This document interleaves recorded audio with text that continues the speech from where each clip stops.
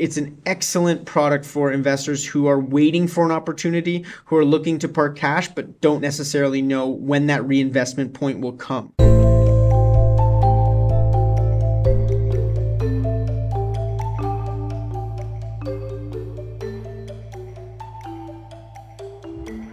Welcome to Views from the Desk, a special edition of the BMO ETFs podcast. In these timely episodes, we provide the latest investment news and expert commentary on the markets, the economy, and investing.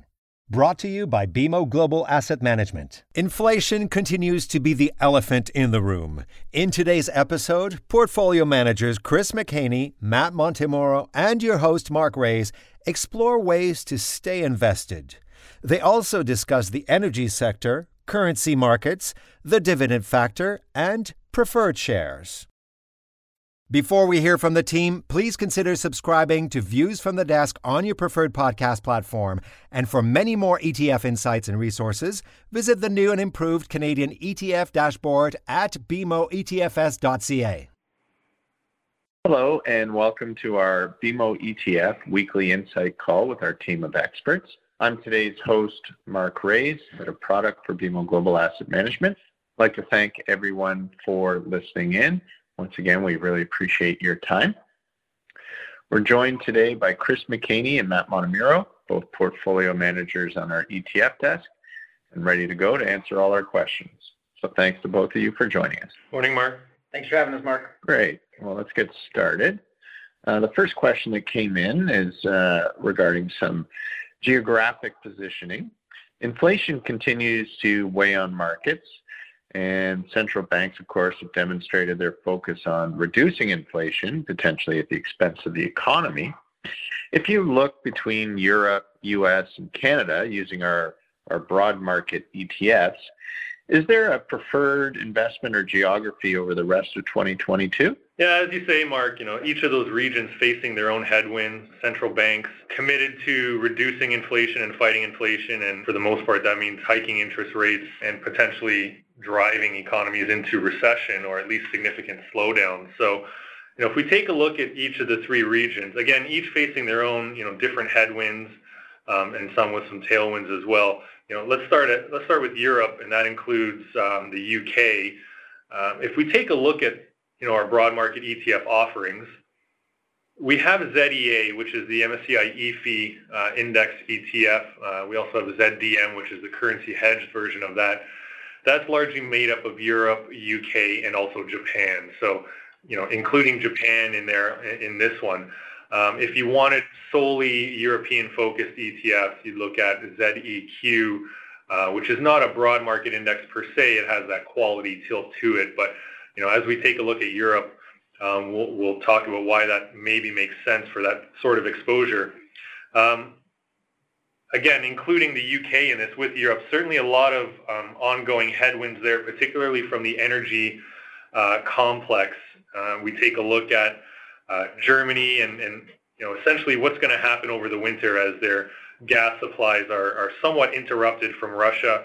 Whether they want the gas from Russia or not, it seems like Russia's somewhat playing games with the amount of gas they're willing to sell to Europe even. And so, there's been some discussion around sabotaging of the pipeline.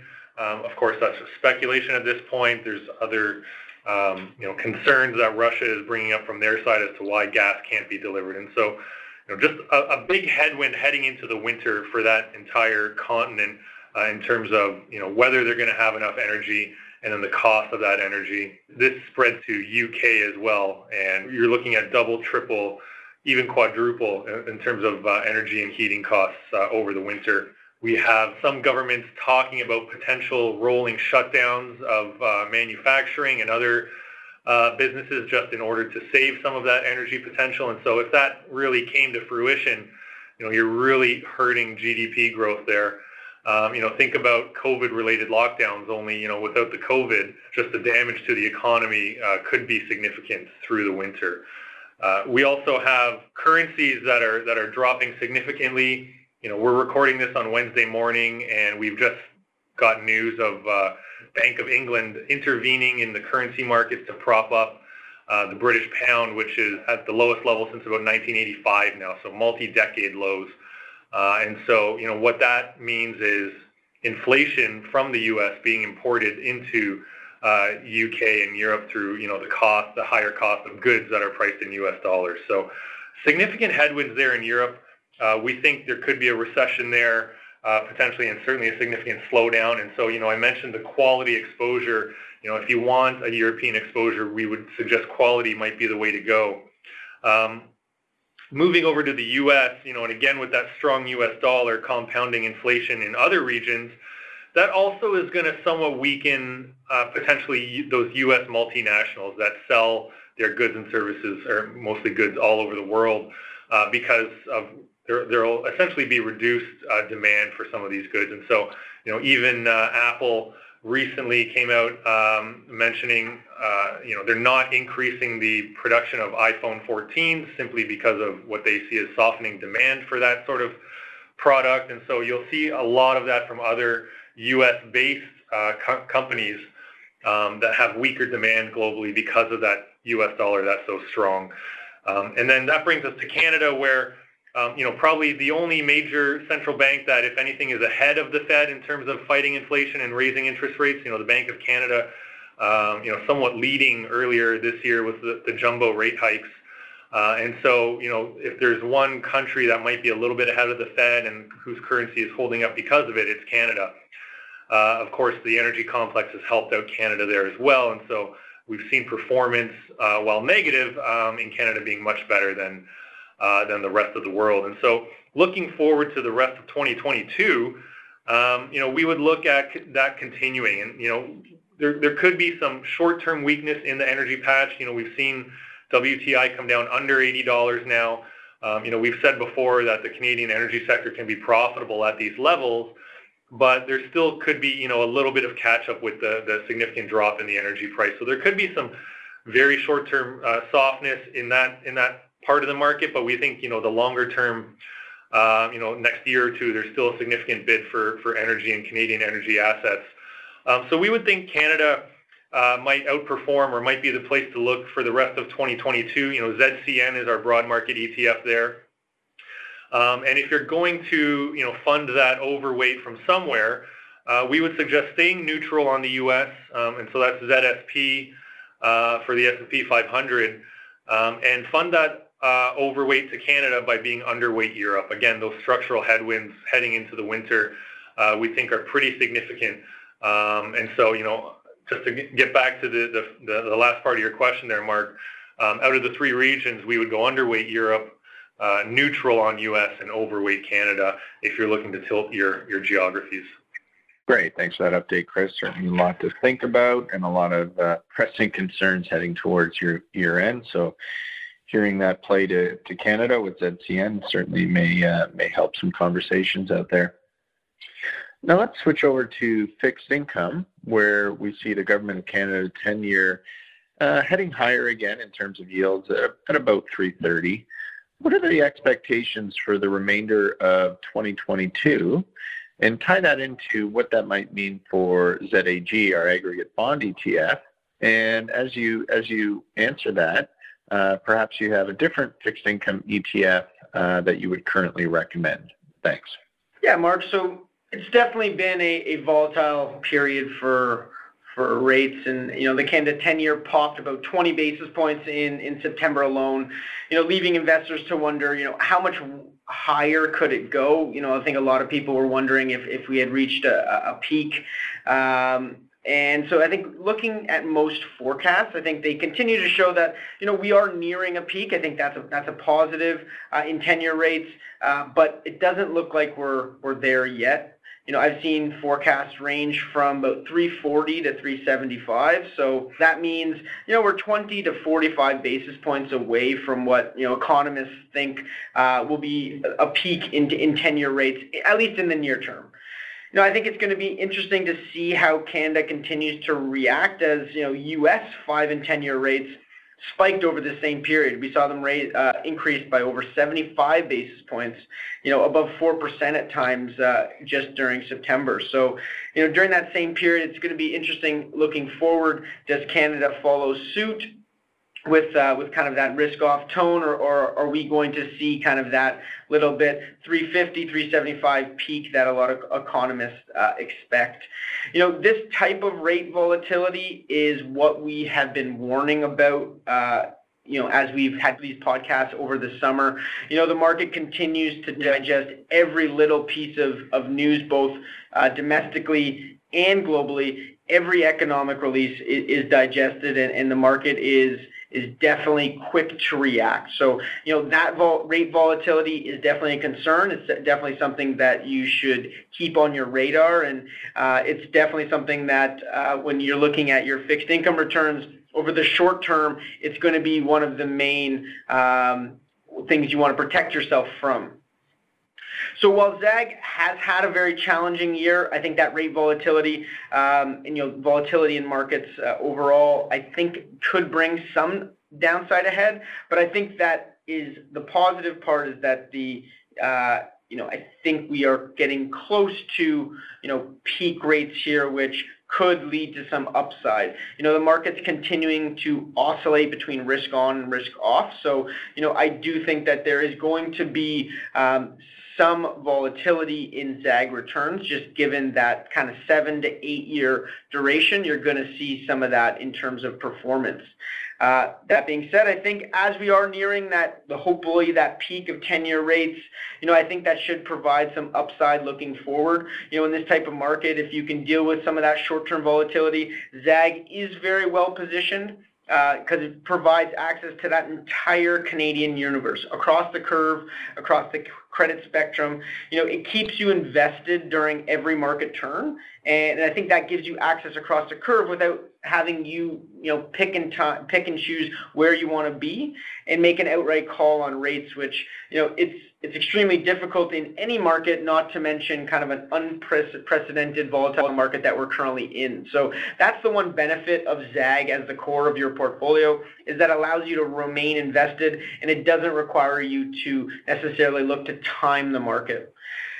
For me, looking outside of just the core and outside of ZAG, I still have a preference to the short term. I still prefer short term or short duration solutions right now in the fixed income space.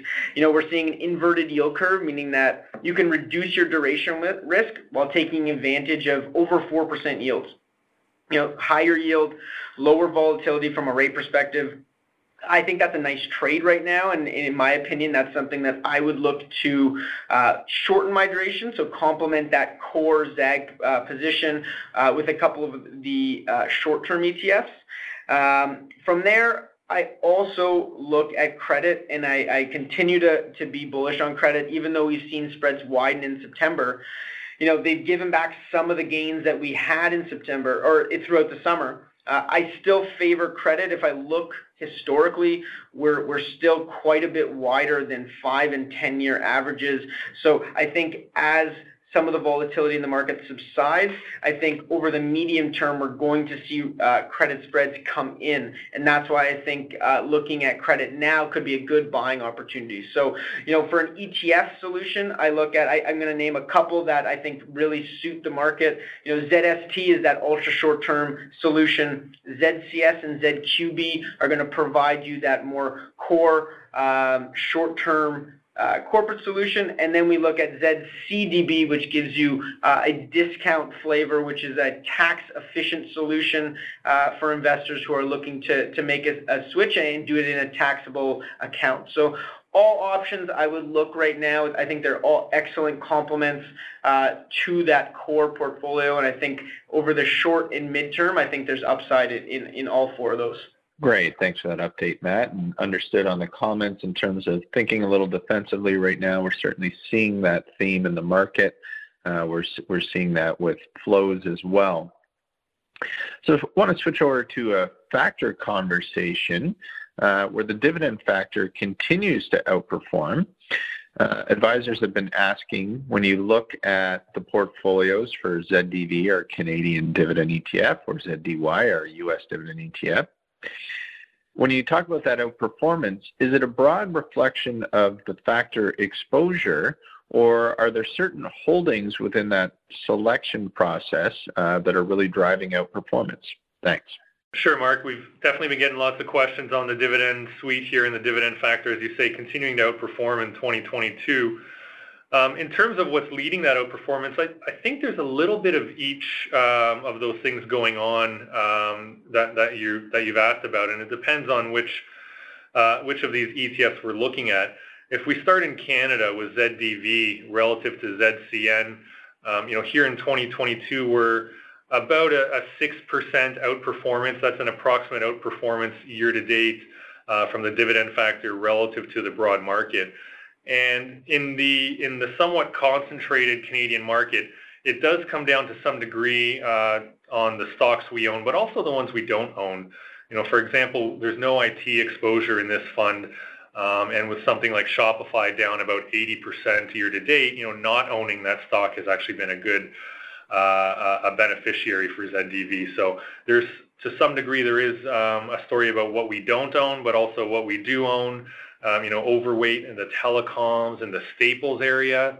Telecoms certainly have sold off, but not to the same degree as we've seen other areas of the market. And so being overweight telecoms has been a nice defensive exposure there. In terms of the staples that we own, Saputo and Loblaws, so think about the groceries, the grocers and the retailers. That's really been an addition to performance there, as that's, the one sector that, let's call it, somewhat recession-proof. Although costs are going up for groceries, people still have to eat, of course. So that's one sector that's done well in terms of, providing that dividend exposure here in Canada. If we look at the U.S. and ZDY relative to the S&P 500 or ZSP, really what we're seeing down south is, this portfolio, ZDY, is diversified across sectors. The dividend factor still tilts you in certain directions, but there is a significant amount of, varying sector exposures within ZDY. And so what you're seeing there is across all sectors or most sectors, the stocks we own within those sectors are what's driving that outperformance. And I should mention as well, in 2022, the ZDY, that dividend outperformance relative to ZSP is closer to about 9%. So it's an even greater effect in the U.S. in terms of that outperformance relative to the broad market. But again, going back to what I was saying, it's not about the sectors we own or don't own, because in ZDY we are exposed to most of those sectors. It's really about the companies within those sectors. So again, like things like healthcare, communication services, IT, these are all sectors we have significant exposure to within ZDY, but the names we own within there are just working that much better. So think about within the IT sector, having exposure to IBM, which is only down 5% year to date, versus having exposure to NVIDIA, which is down 50%, for example. So, having that dividend tilt directs you to those companies that are cash generative companies. So again, thinking about IBM, pays a decent dividend, very cash generative business, even though there's not a huge amount of growth prospects for that sort of company. When inflation rears its head, we've said, more than once on this podcast that cash is king during that inflationary environment. And so those companies that have that cash flow from their operations that can fund those dividend payments and grow those dividends over time tend to be the ones that will outperform during that sort of inflationary environment. So again, a company like IBM being rewarded much more so than something like NVIDIA that relies a lot more on the growth element, and then those future cash flows, which at a higher discount rate have that lower present value and therefore a lower multiple on the stock and a lower current price on the stock. So overall, dividends continuing to outperform, as you say, as long as inflation is a theme, and that could be a theme even if it moves back to 4 or 5% and stays there. It could be a theme that's with us for a while, and so that dividend factor really helps to fight against those inflationary pressures. Great. Thanks for that update, Chris. Appreciate that. Certainly a lot of questions coming in on dividend outperformance. So nice to see in this challenging market. Join leading industry experts in person as they provide institutional ideas for a recession or recovery at the BMO ETF Forum, taking place September 28 to October 13, with 2-hour events in Burlington, Vancouver, Montreal, and Richmond Hill. The forum will feature face-to-face networking opportunities for advisors, as well as trade ideas for income and equities. Space is limited. Register now at BMOETFsForum.com. Now, another area where we're seeing a lot of flows is around cash and cash alternatives. Certainly a lot of articles on that lately as well. Advisors are considering, cash ETFs and other forms of shorter-term ETFs. But can you describe the costs and benefits of using an ultra-short-term bond ETF, such as our ZST? It's very common to see cash-like ETFs see inflows in risk-off environments as investors look to sit on the sidelines and wait and see, what happens next. September was no different. In this month alone, we saw over 300 million of inflows into ZST, our Canadian ultra-short-term bond ETF, and 125 million into ZUS, our U.S. ultra-short-term bond ETF, as investors continually contemplated what's next. It's very common during these types of environments that retail and institutional investors alike will use these cash-like products to sit on the sidelines and wait for their next opportunity, or wait till volatility subsides and they're ready to kind of invest back in.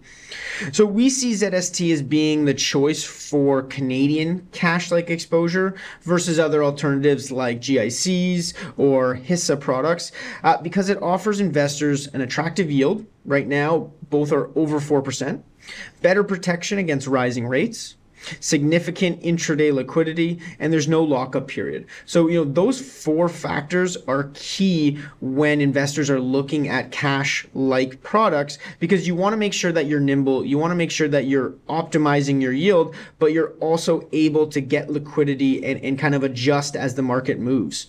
ZST and ZUS both buy investment-grade corporate bonds and T-bills that mature in 1 year or less. So as interest rates move up, bonds are purchased at a lower price, with higher yields.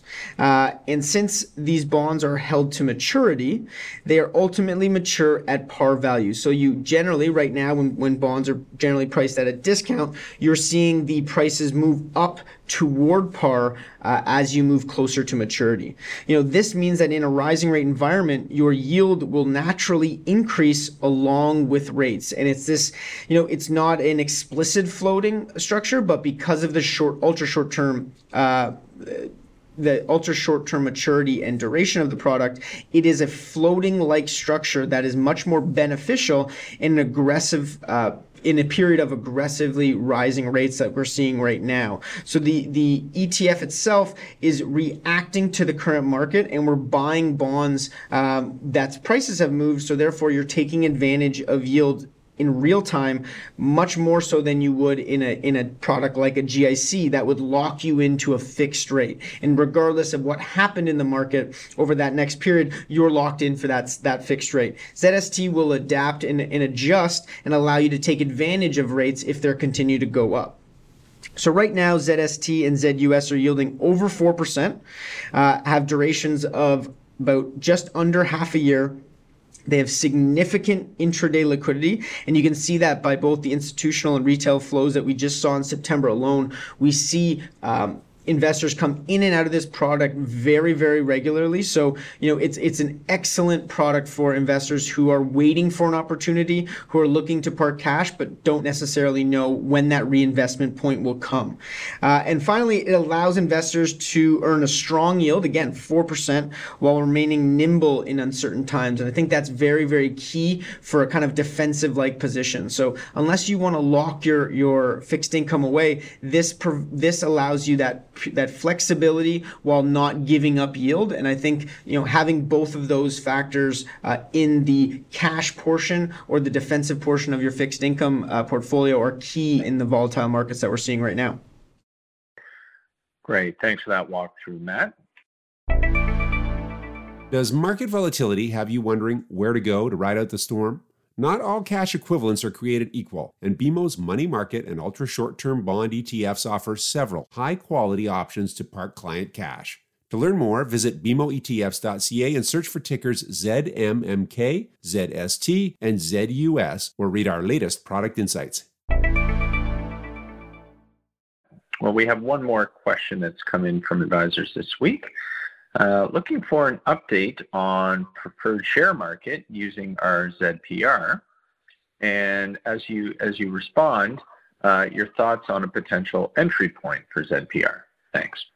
So, as with all risk assets, after a strong comeback through the summer, September's risk-off tone has really, really hurt performance. We saw a sell-off in prefs. We saw a sell-off mainly due to credit spread widening. We saw the same thing in bonds. Just prefs were a little bit more volatile, so you saw a little bit more of a negative return for September. So while prefs generally are in a rate rising environment are good for prefs, this positive because they're linked to the 5-year. This was offset by the negative impact of widening credit spreads. So as I had mentioned in the first answer, I overall over the short to midterm, I do think there is opportunity for credit spreads to come in. So I do think that there's opportunity in prefs here. So looking forward, I think that this could be a buying opportunity for investors. Right now, you're getting well over a 6% yield for ZPR. Many issues right now are priced at a steep discount, and there's quite a bit of upside actually. There's quite a bit of tailwinds in the portfolio. So for example, 32% of the portfolio is in banks. And these issues are likely to be redeemed at par. So right now they're trading at a steep discount. Over the next 3 or 4 years, as banks issue LRCNs and they redeem prefs, there's going to be upward price mobility from the steep discount toward par as these issues are called. So, looking longer term, 3 to 4 years out, those LRCN issuance is going to put some tailwinds and going to provide some upside for your longer term returns, and could be an excellent entry point for investors as you kind of take advantage of that. Prefs continue to provide a excellent tax efficient yield, the excellent portfolio diversification if you're looking at from a fixed income portfolio context. And there's capital gain potential because you are really looking at buying in at a potential low point here. With that being said, I'd also like to mention ZBI here. I think they're investors that have used prefs for a long time and could potentially look to increase the quality of some of that exposure. And, as I mentioned before, with 32% of the ZPR portfolio likely to be redeemed in the next 3 or 4 years, ZBI should be able to take advantage of that as well. So this targets these bank issued preferred shares. It also pairs it with a portfolio of LRCNs, which are going to be replacing those prefs, and traditional bonds. So it provides a quality credit within your portfolio. It's at over 5.8% yield right now, and only a 2.5-year duration. So I think that's also an excellent way to play the pref market if you want to be a little bit more conservative than the overall pref market. But I think both in ZPR and ZBI, I think both provide quite the opportunity right now to get into a market, take advantage of a very attractive yield, and potentially buy low for an asset class that I think has a lot of tailwinds moving over the medium and long term. Great. Thanks for that update, Matt. Appreciate it. Certainly some questions coming in on preferred shares and trying to determine when it might be a good point to look at that a little more closely. So that's all the questions that have come in for this week. So I want to thank everyone for listening in. Once again, we really appreciate your time. Thanks as well to both Chris and Matt. Some great answers covering a lot of areas in the market, and with a lot going on out there, we certainly appreciate the update. So with that, I just want to thank everyone one last time and enjoy the rest of your day. Thank you to Mark Race, Chris McHaney, and Matt Montemoro for joining us on the BMO ETFs podcast. Today, we heard about the BMO S&P TSX Capped Composite Index ETF, ticker ZCN, which invests in some of the largest and most liquid Canadian equities. Our experts also discussed attractive entry points into the preferred shares market. Look for tickers ZBI and ZPR. For more information about the other ETFs discussed in this podcast, check out the episode notes, contact your regional BMO ETF specialist, or visit the new and improved Canadian ETF dashboard at bmoetfs.ca.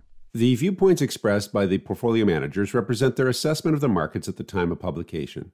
Those views are subject to change without notice at any time without any kind of notice. The information contained herein is not and should not be construed as investment, tax, or legal advice to any party. Investments should be evaluated relative to the individual's investment objectives, and professional advice should be obtained with respect to any circumstance. Any statement that necessarily depends on future events may be a forward-looking statement. Forward-looking statements are not guarantees of performance. Commissions, management fees, and expenses, if any, all may be associated with investments in exchange-traded funds. Please read the ETF facts or prospectus before investing. Exchange-traded funds are not guaranteed. Their values change frequently, and past performance may not be repeated. Views from the Desk has been brought to you by BMO Global Asset Management.